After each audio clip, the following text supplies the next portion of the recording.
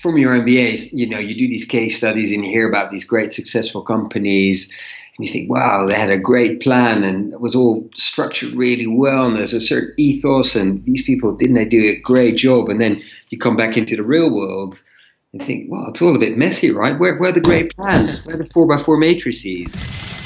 Welcome to the MBA Jam Podcast with your host, Avinash Bajaj. Hi folks, welcome to another episode of the MBA Jam. Avinash over here. Today we are talking to someone who is not only very successful and popular in his line of work, but he's also one of the most helpful and likable people I know. Unless you've been living under a rock, especially in UK and Europe, it's very unlikely that you haven't heard of today's guest, Marc in the product management space. Let me share some very interesting stats. On LinkedIn, Marc has 90 endorsements in the product management area. Marc has received 32 recommendations and most are quite lengthy ones. That shows that people are willing to write a lot of good words about Marc. He's got 5,000 plus followers on LinkedIn. And of course, Marc posts some amazing articles on his blog, Medium, and on LinkedIn. Marc is almost like a celebrity. And he's also someone who comes across as a very natural mentor. He always has something valuable to contribute whenever I've spoken to him. I first came across Marc when I wanted to run a product management workshop at Imperial College London for MBA students. And Marc was one of the first ones to respond with a yes. And he absolutely smashed it. The students loved him and his session. Not sure if I ever mentioned that to you, Marc. Marc is currently the head of product at World First. He's been working in product management for a long time now. But what was really surprising for me was when Marc started his career as a corporate lawyer before he found his calling in product management. Marc has done an MBA from University of Durham, so we will obviously talk a lot more about that in the show. Marc, welcome to the show. Thanks, Avinash. Thanks for having me, and thanks for all those kind words. I don't know what to say in response to that introduction, but thank you. No worries at all. Marc, how would you like to describe your journey in your own words? So I think the journey, just to keep it, very short to begin with, I think adventure is probably the first word that comes to mind. If you think about, as you said, I started my professional career as a corporate lawyer working in Amsterdam in the Netherlands, where I'm from originally, as someone focused on M&A transactions particularly, to now being a head of product. I've been in product management for about 7 years or so. That's, it's been quite an adventure. It's been quite a journey with lots of kind of surprises. But I think to the other point that you made, I do think I've really found my calling in product management. It's really a great role for me, and maybe we can talk a bit more about that later. Yeah, great, perfect. So how did the transitions happen through your career, Marc? So you did your law degree and then you started working in law right after that. And what did you do after you started working in law, and why didn't you continue with law? Yeah, it's a good and very logical question, and I'm sure I disappointed a lot of people in my immediate surroundings who were like, why don't you go all the way to partnership and, finish off what you started, basically. I think the first starting point was that I didn't even necessarily decide that I didn't want to continue with law, but, I'd been working as that, like I said, a corporate lawyer for about 4 years. And I just realized, particularly when you work in that corporate space and focus on M&A, I always felt I was a bit late to the party when it came to M&A transactions. So the deal had already been done and the interesting negotiations had already been taking place for most part. And then I and my colleagues would come in to do the due diligence, to do the share transactions and effectively write up and work out what had already been discussed. And I particularly felt that first stage of, doing the kind of commercial explorations, understand the business side of deals, which obviously goes way beyond the kind of legal side of things, I was missing out on. And that's what prompted me to do an MBA in the first place. So it wasn't even with the idea of, this is it, I'm done with law, I'm never going to go back to it. It was more that kind of, inherent curiosity, having been exposed to some of that kind of the more business side of things, if you like, to do more with that. And I thought, at the time that doing an MBA would be, a good step in the right direction. I see, I see. So you did your law degree and then you started working in law, and then you got exposed to the business side of things, which naturally comes probably as a corporate lawyer, and that's when you figured that a business degree will probably help you understand more about where you want to go. Correct, exactly that. I see. It's very interesting because, to be honest, when I started off, it wasn't extremely different. Of course, for me, it was engineering. The only difference is after I did my engineering degree, I started working as an engineer, and that's when I realized I was so bad at it. and that's when I started off a side project or side business with a couple of friends, and then I realized, hang on, I'm pretty good at that, and that's the reason I did my MBA. Of course, at that point, I had no idea about this field called, product management. And from what I see, it's not like after business degree, you went into product management as a field, right? What did you do after that? Yeah, so that's when the adventure, like I mentioned before, really kicked off. Because, the thing, like I mentioned before I started doing my MBA, I didn't have a preconceived idea that I was going to embed in the law and not return to my job as a lawyer. That understanding, that realization came probably halfway throughout my MBA, where I thought, if I want to use any of the kind of new things that I've picked up during the course, and don't forget, in my case, everything was new, from subjects around marketing or HR to doing accounting and all that kind of stuff. Everything was new. And I felt like if I want to do, continue in any of this stuff and use any of the kind of new tools and techniques and things that I've learned during this course, I can't go back to law, because I'll probably go back into, something very interesting, but still very narrow compared to some of the things I was learning as part of my MBA. So that was the first step, I guess, in that journey to say, law is not going to be it for me when I finish my MBA. But then came the $1 million question, which was, so what do we do next? Which basically meant a lot of coffees with people, mostly in London, and initially a bit of a kind of wild goose chase where you go like, so where to start? I've made up my mind that law is not it for me anymore. But what do I do next if I want to change career? Why? What kind of career? Where do I start? Is that even possible? So I spent a lot of time looking into potential opportunities. A bit like you said, I looked at internships as well, not necessarily startups per se, but slightly bigger companies. So I went to big car manufacturing companies who do these kind of graduate schemes for MBA students. But I also wasn't sure about those, because it felt, like not sure if I wanted to go back to just being an intern for however many years. Because, obviously by that stage I'd already been working for about 4 years and been studying and all the rest of it. And I started forming a picture of what was possible and what would be a good kind of next step for me. Like I said, through lots of coffees, not only with recruiters, but also people who are just happy to help, friends from friends, and who then introduced me to friends and then other friends, I should say. And so effectively I started building up a network. And what quickly dawned on me that the most logical next step was to stay in professional services. So I did, for instance, I did a few days of work experience actually at a big law firm in London, just to get a feel for professional services, which is obviously the world that I came from as a lawyer, but not as a lawyer this time, but more in the kind of field of marketing and business development. Because again, my simple thinking was, those are some of the things that I've learned and been exposed to as part of my MBA, so it makes sense to maybe start a journey there. And that was a good experience, not just the work experience that I did for a few days, but also meeting people in that field.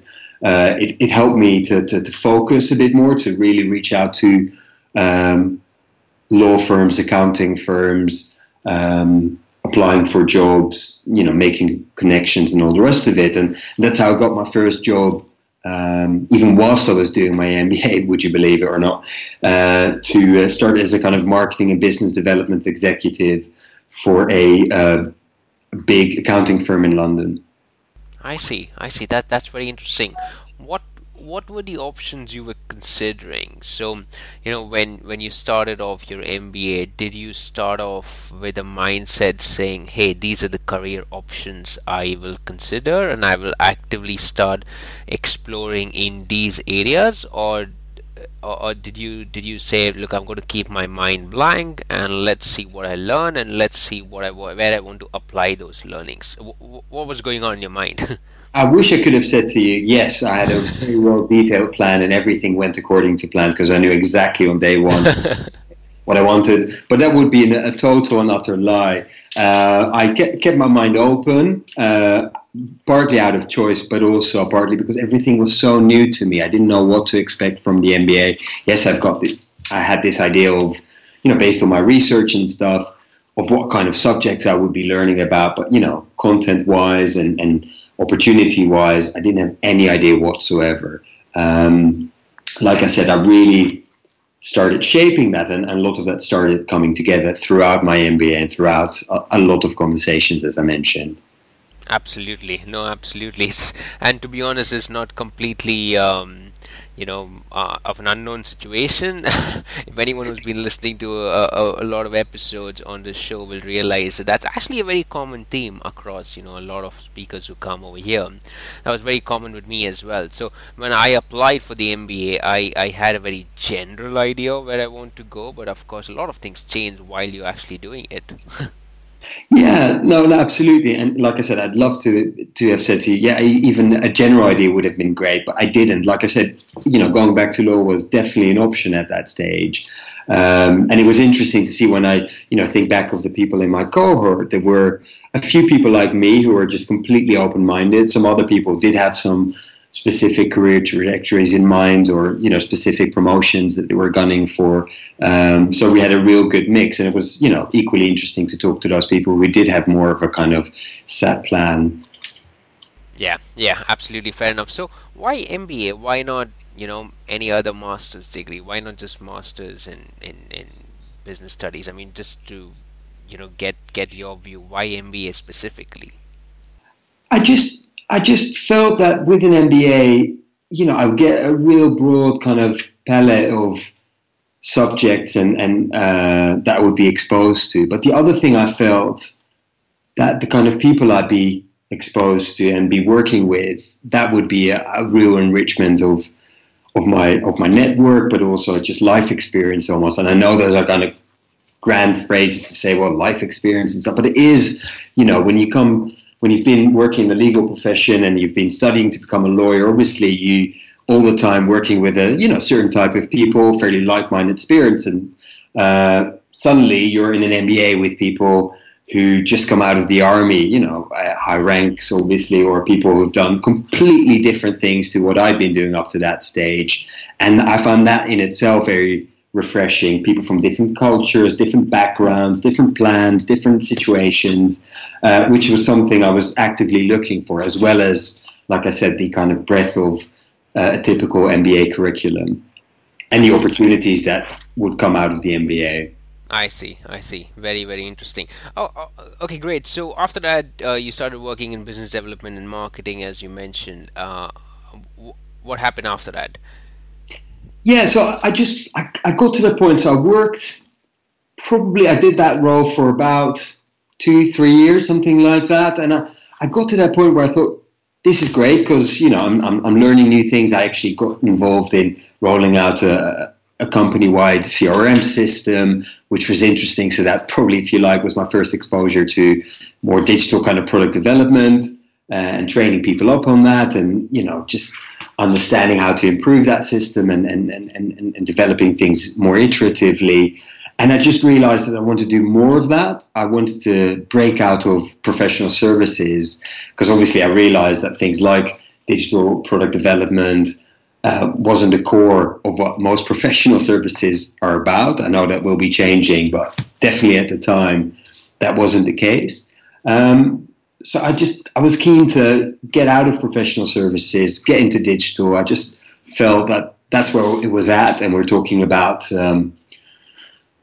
2009 roughly, where I started feeling that urge, and that's what I did. When I say that's what I did, make it sound a lot easier than in reality it was, because it was a very big jump, probably even bigger jump than going from being a corporate lawyer to being a business development and marketing person at an accounting firm.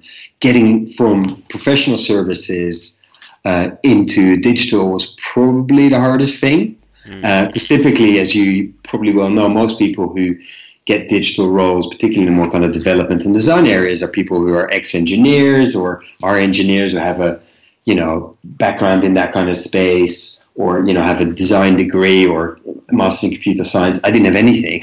I had my MBA, but most of that, and then if you looked at my CV, it just shouted professional services at you, understandably so. So one of the things I did whilst I was still in my day job at this accounting firm was starting to do a lot of pro bono work. So working for free for both startups and more established companies.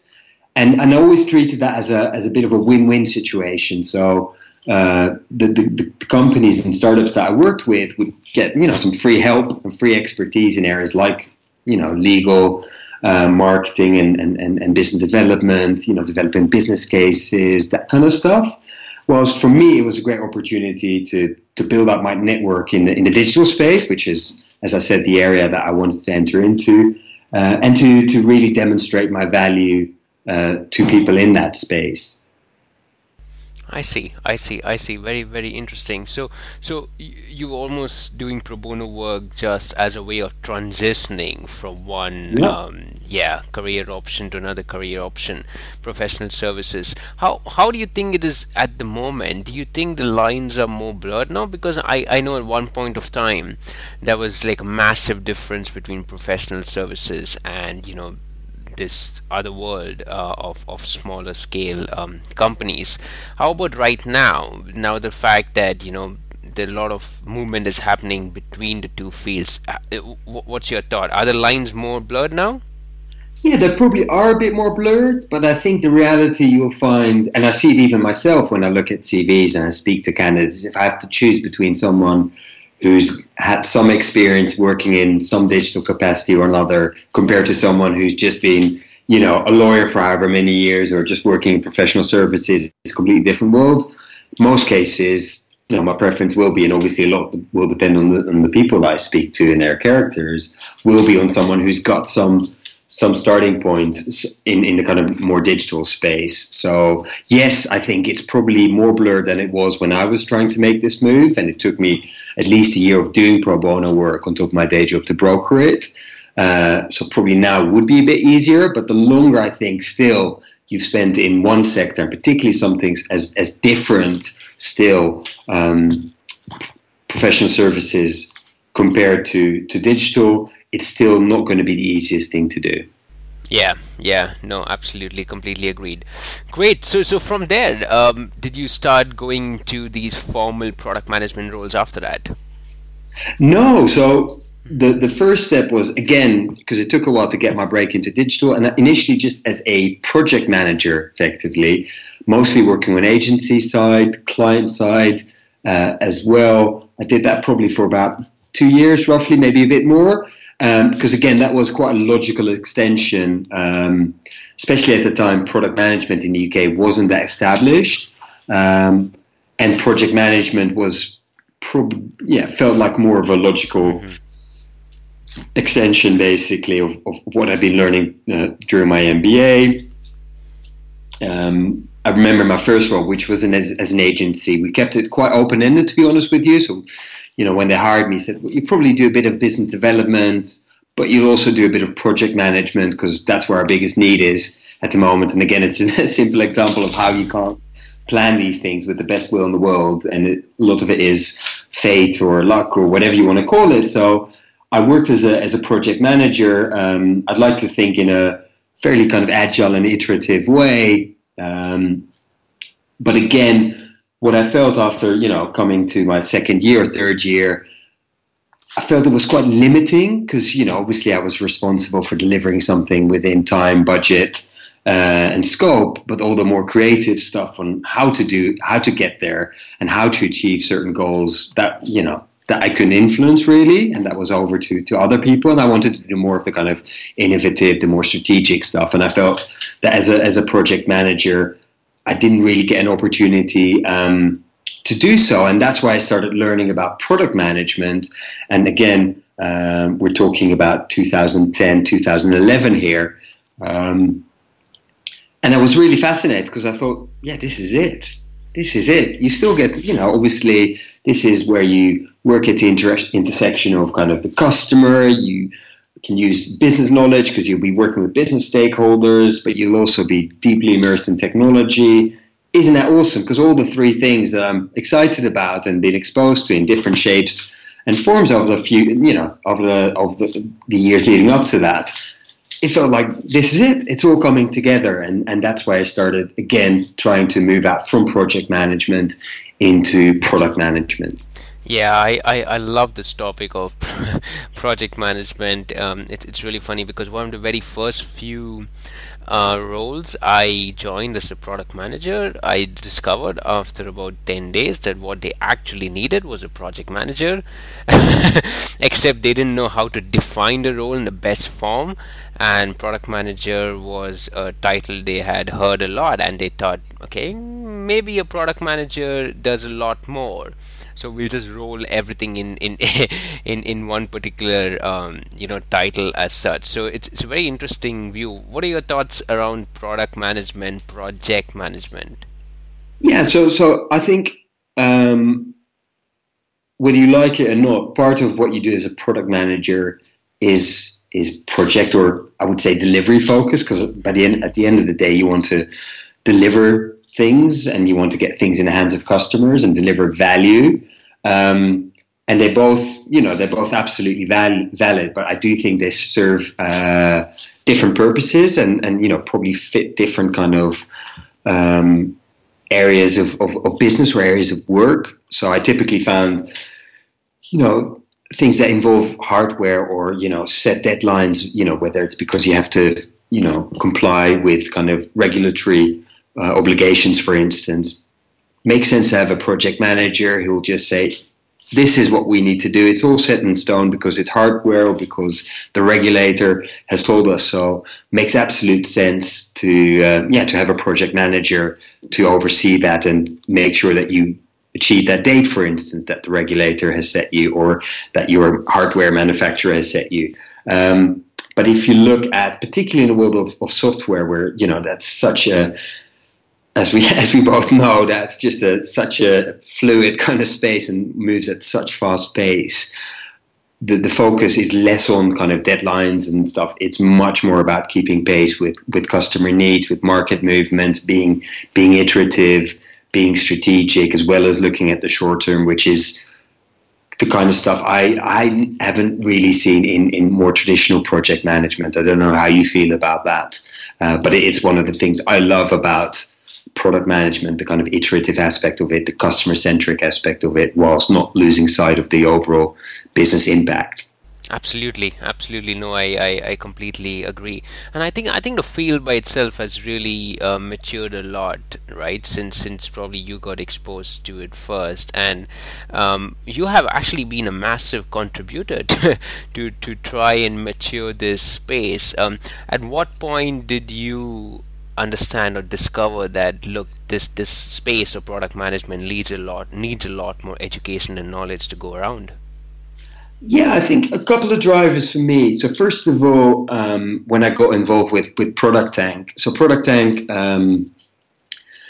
is, for those of your listeners who are not familiar with it, it's a global community, not for profit, by and for product managers, informal meetups in over 100 cities across the globe.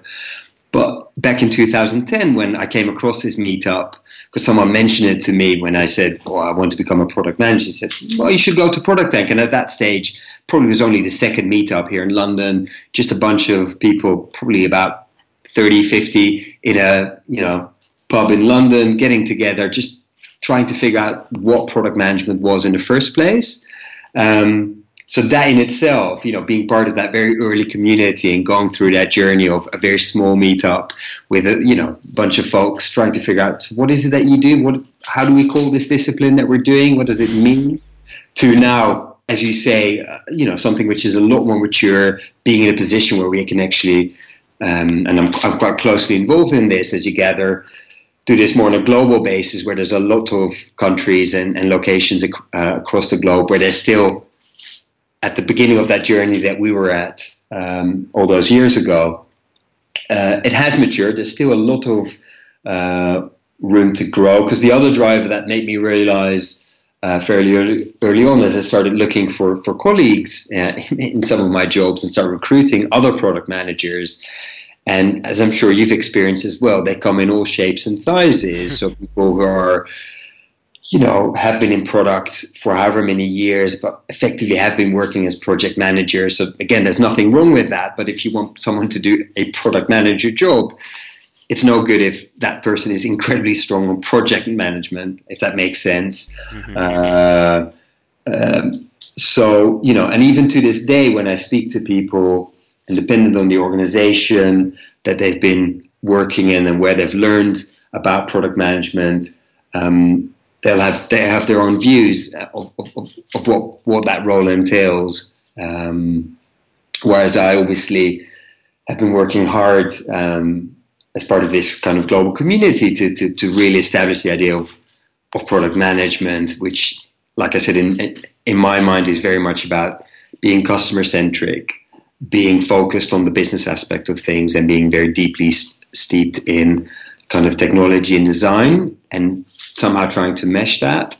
One of the things, and again, I don't know if you agree, I found is that, like I said, going back to your earlier question about product management versus project management, I think good product managers are really in a position to either make decisions or to be closely involved in the shaping of a product strategy. So not just purely focus on the execution, but also really have a say in prioritization, in like I said, looking forward, shaping the life cycle and the vision for a particular product. Doesn't mean that we're rock stars and we do this all in solitude in a dark room. But as a product person, you can definitely play an important role, in my view, at least, in guiding and that process. Yeah, absolutely. No, I completely agree. There has been, something that's been very controversial, but I'll ask you the question nevertheless. What do you feel about the phrase that product managers are like the CEOs of the product? Yeah, it's such a great debate, and the mini CEO, and people say, yes, we are mini CEOs, and others say we're not. I think the reality is that you're not, as much as I'd like to be, you're not necessarily the mini CEO, because that means you've got lots of people, if you really want to follow that analogy, you've got lots of people reporting into you, you've got complete ownership over the P&L, which I know a lot of us don't, or not to the extent that a CEO has. So I always try to move away a bit from that kind of debate and focus much more on the accountability that you have as a product manager, whether you call yourself a mini CEO or not. But ultimately, you own the product, and you're accountable for the performance of that product. So in my view, again, forget about titles for a moment, but the buck stops with you as a product person.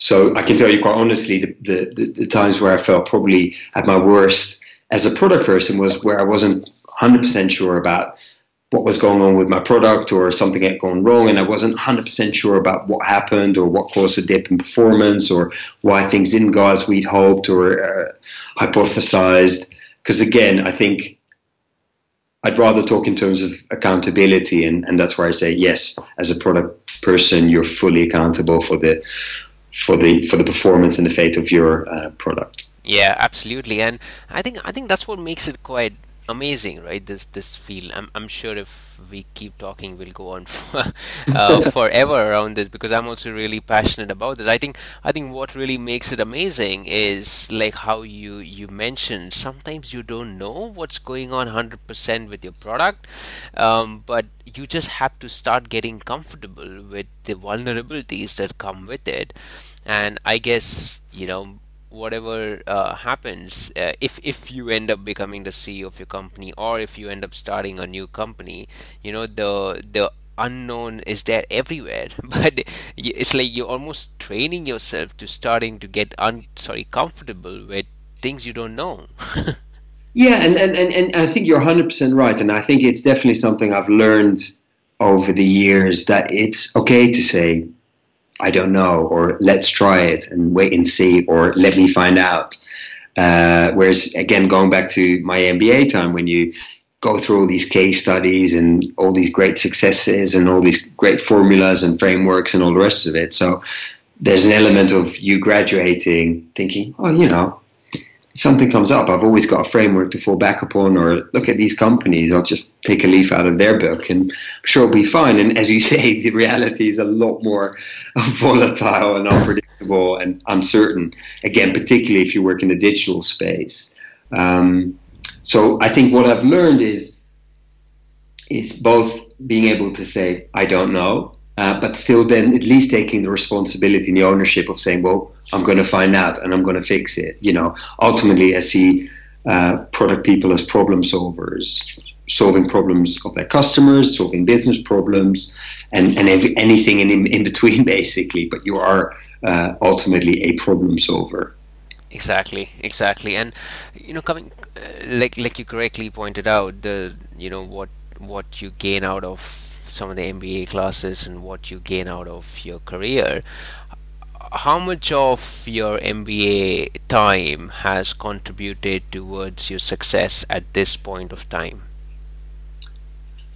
Yeah, that's looking back, it's always hard to even almost try to quantify that. I think what it has done for me is given me the ability to, dip into other areas that prior to doing my MBA, I'd never been able to, I'd never been exposed to, like I said before. So if I'm now faced with an accounting question or, putting together a business case, I'm a lot less phased, I would say. I'm not saying I'm, just doing it with my eyes closed, clearly, but I'm a lot less phased by it than I would have been prior to my MBA. Same with kind of more HR related things or marketing related things. Again, I would never claim to be an expert in any of these areas as a result of my MBA or otherwise, but at least I feel that the MBA has given me a starting point where when I need to dip into some of those fields, I can, because of that foundation, if you like. Yeah, that's a really good point. So is that something that came out of your study of some of the hard skills during the MBA, like finance and accounting, or did it also come out of any other soft skills you might have gained? Because product management is a lot about relationships, about forming bonds with your teammates and your colleagues. Do you think the MBA does a good enough job, or at least in your case, did it do a good enough job to train you on certain aspects, or does MBA actually almost force you to go into this stereotypical leadership style where you have to be the boss and everyone just has to follow what you say? I'm trying to draw out, what were your learnings? I think in terms of when you talk about those kind of softer skills and the collaboration skills, I find it hard to learn, especially in a 1-year course where you're living in a bit of a bubble. Let's be honest.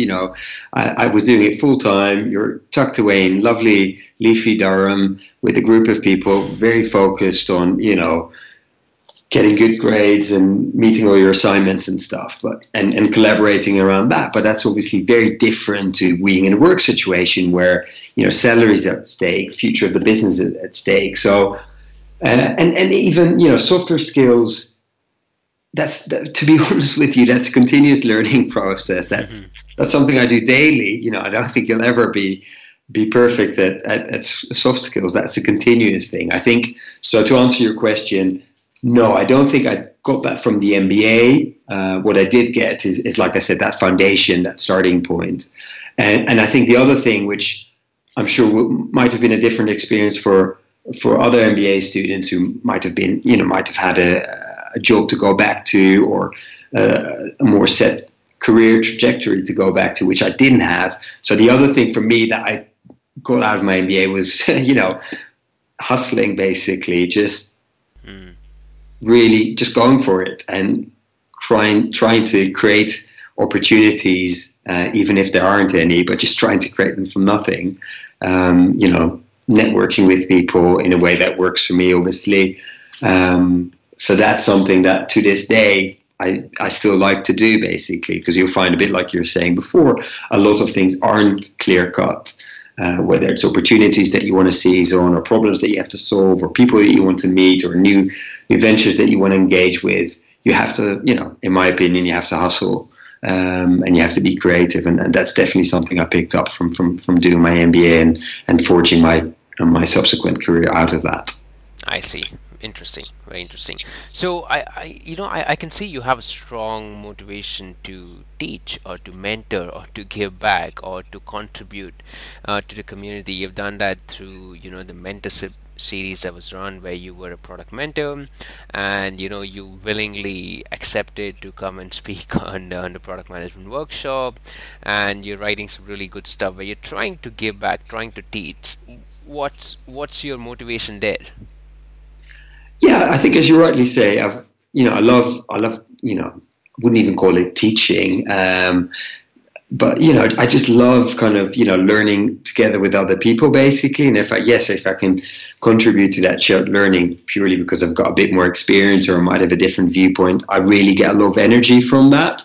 And particularly people who are quite new to product management, or, as I said before, have worked in an organization or environment where product management had a slightly different meaning to the way I'd like to practice product management. It's really exciting to get together with those people, either in a work capacity, like the guys in my team, or outside of work, to really go on that journey together and be that sounding point for that person. So I still have those kind of relationships with people where, again, nothing formal, we'll speak on a regular basis, we keep in touch in between. And it's really, because as well as I do, that being a product manager, especially if you work in a startup or in a smaller setup, can be a very lonely kind of job. If you're a developer, you typically have a few colleagues, or if you're on the commercial team, you typically have a few colleagues. But sometimes you're just the only product manager, especially if you work in a organization where there's not really a product culture just yet. That can be very lonely and frustrating. So I think also then being able to act as that person who can help you if you're in that kind of lonely position, a slightly isolated position, to at least offer a different view or act as a sounding board, that, like I said, that gives me a lot of energy. Yeah, no, very true, very true. Sometimes I've felt exactly the same, saying, although you try to do the best in terms of the decisions that you make, sometimes decisions are quite big, and sometimes you're like, I wish I just had someone to bounce my ideas off. Exactly that. Yeah. Absolutely.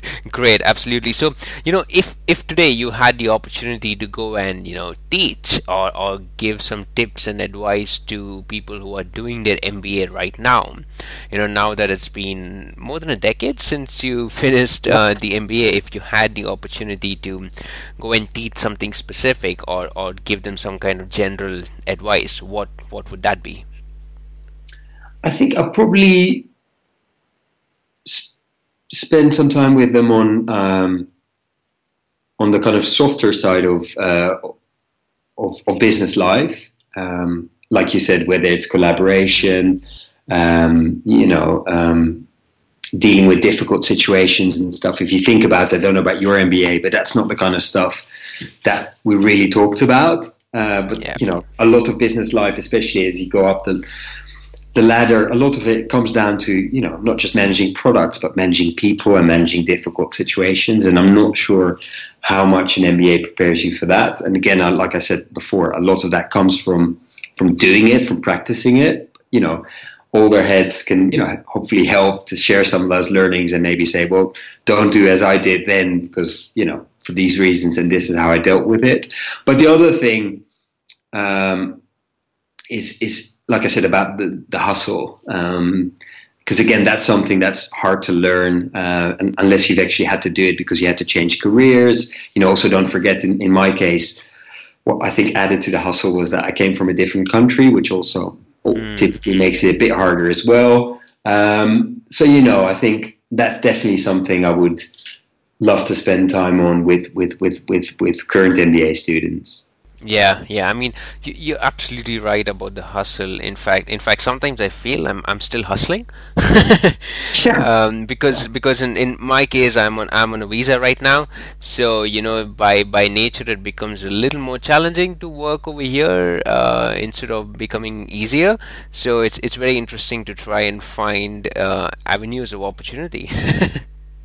Yeah, and the other thing, from your MBAs, you do these case studies and you hear about these great successful companies and you think, wow, they had a great plan and it was all structured really well and there's a certain ethos and these people, didn't they do a great job? And then you come back into the real world and think, well, it's all a bit messy, right? Where are the great plans? Where are the 4x4 matrices?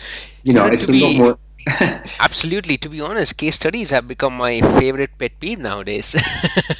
Yeah, but you see what I mean. And I think, again, that's where you're hustling and just being, whether you call it hustling or solving problems or being creative in that respect. A lot of it does come back to common sense. I always say about product management, a lot of it is about common sense. It's not rocket science.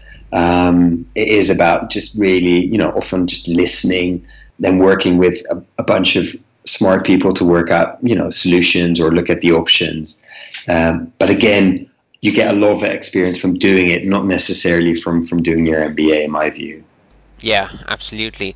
On the flip side, let's say I place you in a room which is of MBA teachers or MBA admission counselors or program directors.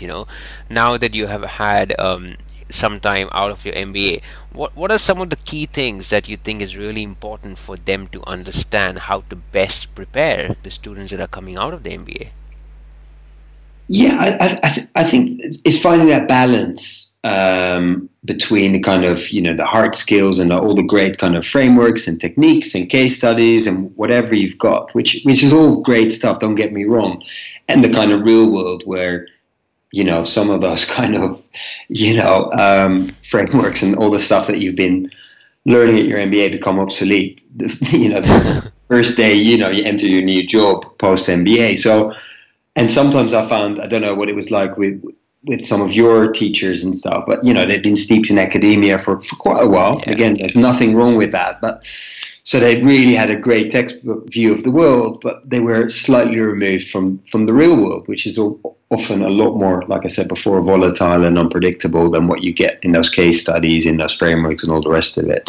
So that's one of the things I would say. I think I would also talk to some of those program directors, as you mentioned, is about humility. I have to be honest with you. It's only fairly recently, and even then, I pick my moments that I mentioned to people that I've done an MBA for the at least first probably 5, if not more years post my MBA. I would always mumble something about, I did a course, 1-year course, and if they really probed, I'd say, business course, because I've seen some of my peers from my cohorts and other MBAs, thinking, well, I'm like such a rock star because I've just done an MBA, and these mere mortals who've never done an MBA, I'm going to tell them something because I've seen it all. I've looked at the best companies there are. I know all the frameworks.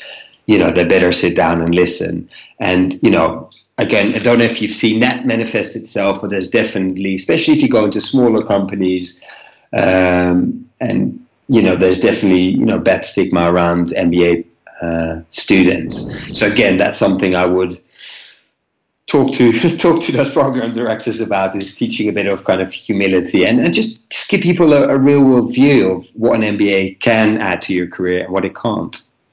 No, absolutely, absolutely. I completely agree with you, and that's why before we started recording, I was briefly mentioning to you. So, after I finished my MBA, in fact, the first few months, I actively started hiding away that information. Mm. It's really ironical because once you do your MBA, you actually want to feel proud and you want to show off. But I quickly discovered after a lot of failures of trying in consulting and strategy and management kind of jobs that I wanted to get into, but then after I got rejected, I was like, maybe that's not my area of interest anyway. There's a reason I'm getting rejected. And then I found product management and I realized I wanted to do internship in a few companies. Mm. But then when I had like coffee chats, as you mentioned, I just started to understand that number one, I could be perceived as overqualified, so I may not even be given the opportunity. Number two, MBAs have a certain amount of reputation they carry around, that they are not hands-on, they don't like to get their hands dirty, etc. And they're very high level, they're very strategic. But actually, I wanted to get my hands dirty. I wanted to, get into nitty gritty because I didn't know how to do the work. So I actively tried to not push that agenda at all. And to be honest, since then, I've never ever pushed that particular point of view. So I completely agree with you.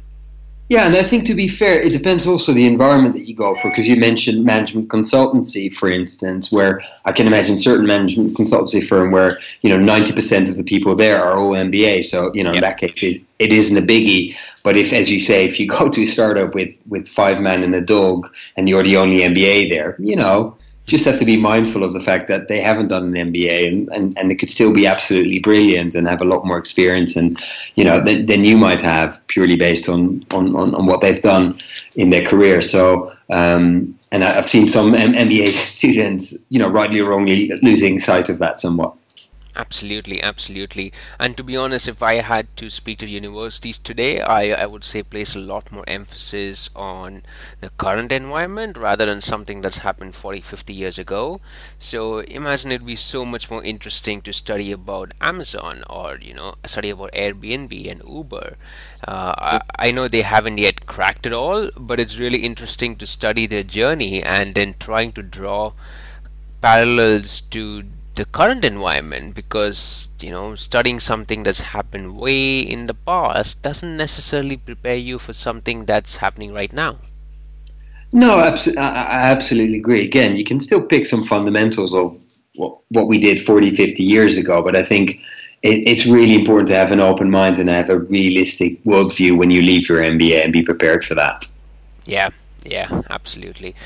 Amazing. So and that covered some tips for the current students and the college per se. Now, how about people who are considering doing the MBA or maybe on the fence and they're not entirely sure of whether they want to do it, and they think they want to do it for a particular reason, but it could be something else. What are some of your tips to such kind of people who are not yet sure that they even want to do MBA? So I think that is a very good question. I think the first thing that comes to mind is to really be open and honest with with yourself and challenge yourself. And if you're struggling to challenge yourself on things like what's the return on investment of my MBA, what do I expect to get out of my MBA, and how realistic is it? What's my end goal? Because at the end of the day, an MBA is a means to an end, right? So it's important that you're clear on what that end is. Like I said, I think that's one of the things I learned, and that's one of the risks I took. And in hindsight, I might have done differently, where I didn't necessarily have an end in mind, basically. And, it's a big investment for just doing something without a kind of clear vision. So I think it's important to challenge yourself and constantly ask your questions. Again, if you're not convinced, to say, what is my end goal? How will my MBA get me there? And are there any alternative routes? And then just treat it as, like you would assess any opportunity. You look at the costs, you look at the impact, you look at the trade-offs, and you explore the options. And again, if you feel like you don't have all the knowledge to do so, or you struggle to do it, just get some people that you trust or that been down a certain route, have got experience in a certain field, or might have achieved the end goal that you've got in mind and they've already done it, and to learn from their journeys and maybe have them ask you those challenging questions to help you make up your mind. Yeah, good point. Very good point. Marc, you obviously do a lot of recruitment yourself, right? So let's say you come across some CVs and you see people who have an MBA and people who don't have an MBA. Now, for those who do have an MBA, what are some of your expectations from certain individuals? Would you expect them to either know or not know something? I mean, how do you perceive that kind of a situation? Yeah, to be very honest with you, I don't have any special expectations when I see, someone who's done an MBA. It's great, don't get me wrong, but, I don't expect anything else. I'm much more interested in what happened afterwards and what they did during their MBA. And even when I talk about what did they do during their MBA, I'm not even talking about their curriculum. I'm talking about any interesting side projects that they did, whether they did some work experience or an internship, or whether they looked into specific topics or developed business cases. I find that much more interesting than the MBA itself. But to be honest with you, those are the kind of things I would look out for with any candidate, not just MBA candidates, but just generally people. I typically find that people who have kind of interesting side projects or quirky kind of interests, or done something beyond just their day job and slightly out of the ordinary, whatever that is, always tickles my interest a bit more, I guess. Yeah, no, absolutely. That's really good to hear. Again, this is not the first time we're listening on the show either, so it looks like it's a common theme, which is very good, which is very interesting and inspiring. Because to be honest, it's you always need something to keep your creativity going, whatever that may be. So it's always good to explore that. Absolutely, yeah. Perfect, Marc. What's next for you personally? Yeah, that's such an open question. Like I said, I found my calling in product management. I absolutely love that field. So hopefully I'll be able to stay in that field for the years to come. As you said before, I would love to continue not only practicing, but also doing the kind of, if you want to call it teaching or mentoring, just that, not even just giving back, but just continuing my journey through others, basically learning from their journeys and working together through certain challenges and stuff. So I definitely hope to be able to do more of that on top of practicing product management as I do on a daily basis. Yeah, great. I'm still in pursuit of trying to push a structured, dedicated product management course in MBA classes. Let's see how that goes. Yeah, it's an interesting one because, and I've heard people talking about certification for product management, but I think the reality is, particularly maybe, I don't know if that goes for every country, but definitely speaking for the UK, and I think even for the US, it's not, it still means different things to different people and different organizations. And I would argue that a lot of the kind of fundamentals in my mind, even coming back to your question, what do you recruit for, are more soft skills, things like curiosity and creativity and entrepreneurialism, which are things that are very hard to teach or to certify, if you get my drift. Yeah, no, I completely agree with you. That's why even I get a little skeptical when people say they've done product owner certification, etc., and I'm like, but what does that mean?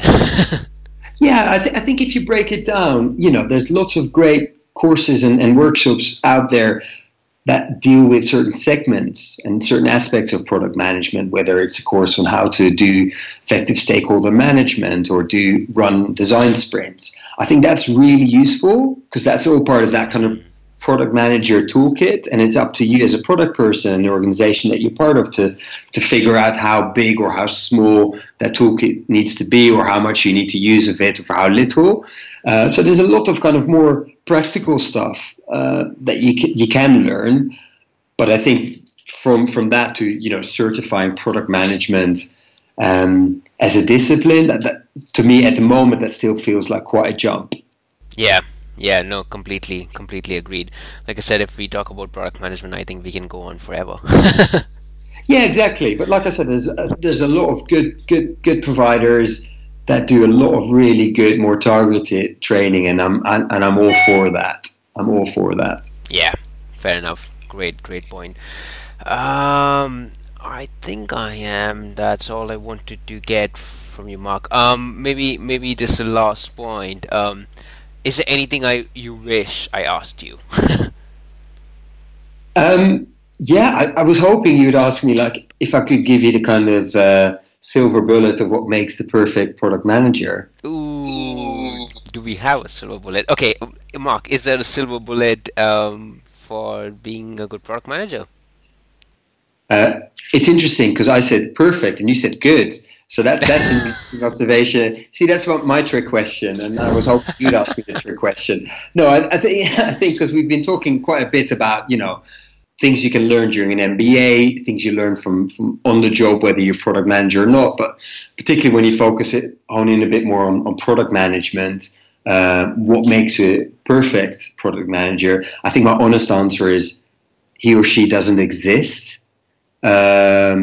But what I do think makes a good product manager, and what some of the key skills that I think do make up a good product manager, is someone who's curious, who can collaborate, who can iterate, and really can translate that curiosity and that kind of problem-solving ability into concrete action and really deliver value both for customers and for the business.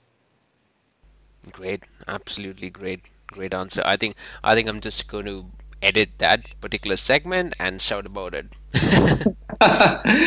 This is only my view because again, ask any other product manager and they'll have a different opinion on it. But that's why I was curious to see whether you would ask me that question. So when you gave me the opportunity, I thought, let me ask the question. Yeah. I think I've been in the space for too long now to know that there is no perfect, like you said. So this never even occurred to me. No, fair enough. Fair enough. Great, Mark. Thanks a lot for your time, Mark. It's 9:30 p.m. in the UK, so it's obviously I've taken a lot of your family time to come on this show. But then if anyone wants to get in touch with you, what would you recommend? So, like you said, you can find me Mark Abraham on LinkedIn. If there's a few Mark Abrams, I work at a company called World First. If that makes the search easier, on Twitter it's MAA1, fairly easy. Same on Medium. So those are the best three places where you can find me. Absolutely, and if you are anywhere in the UK or if you come down to London, you can probably find Mark in any of the product events. Well, Sorry. yeah. Yeah, no, absolutely. And the one thing I would say is also I've got my own site. You mentioned my blog, which is another good place if you want to learn, just pick up some of the things that we talked about today, because I write about those things, not just only talk about them, which is Mark Abraham, Mark with a C, markabraham, one word.com. So that's another place. And as you said, Avinash, it's, lots of product tech related events, Mind the Product Conference. You'll definitely find me there. Absolutely. Or you can always email me at avinash@thembajam.com, and I'm more than happy to pass the reference across to Mark. And if it looks good, Mark can get in touch with you. Absolutely, would be my absolute pleasure. Thank you so much for having me. It was great fun. No problem, Mark. Take care. Have fun. Thanks a lot. You too. Take care. Take care. Hi again, folks. I hope you enjoyed that episode as much as I did. Before you go away, I have a special offer for you. For only 5 people, I'm offering a free consultation session on any questions you have regarding the MBA application and the MBA journey. As you know, I've spoken to several people regarding their MBA journeys. So if you have any questions, I'm more than happy to help you along this. It doesn't matter which phase you are in, whether you're in the research phase or discovery phase, or whether even you're asking yourself the question of whether such an MBA degree is even valuable for you at all. It doesn't matter. As I keep saying, I'm running the show because I wish I had something like this when I was making my MBA decision. I did not. I had to learn the hard way. And as you've heard from a lot of our guests, many of them had to learn the hard way. I'm trying to see how I can add value to your decision making. If this sounds interesting to you, please email me at avinash@thembajam.com or just go to the website thembajam.com and contact me through that. Or you can even reach across me on Twitter. My handle is at avinashbajaj. Very simple. As I said, this is just for 5 people. I wish I could do a lot more, but because of my other time commitments, I want to start off simple. Anyway, thanks again for listening, folks. Until next time, bye-bye. Thank you for listening to the MBA Jam. Now it's time for you to take action. Head over to thembajam.com to listen to more episodes and discover great resources.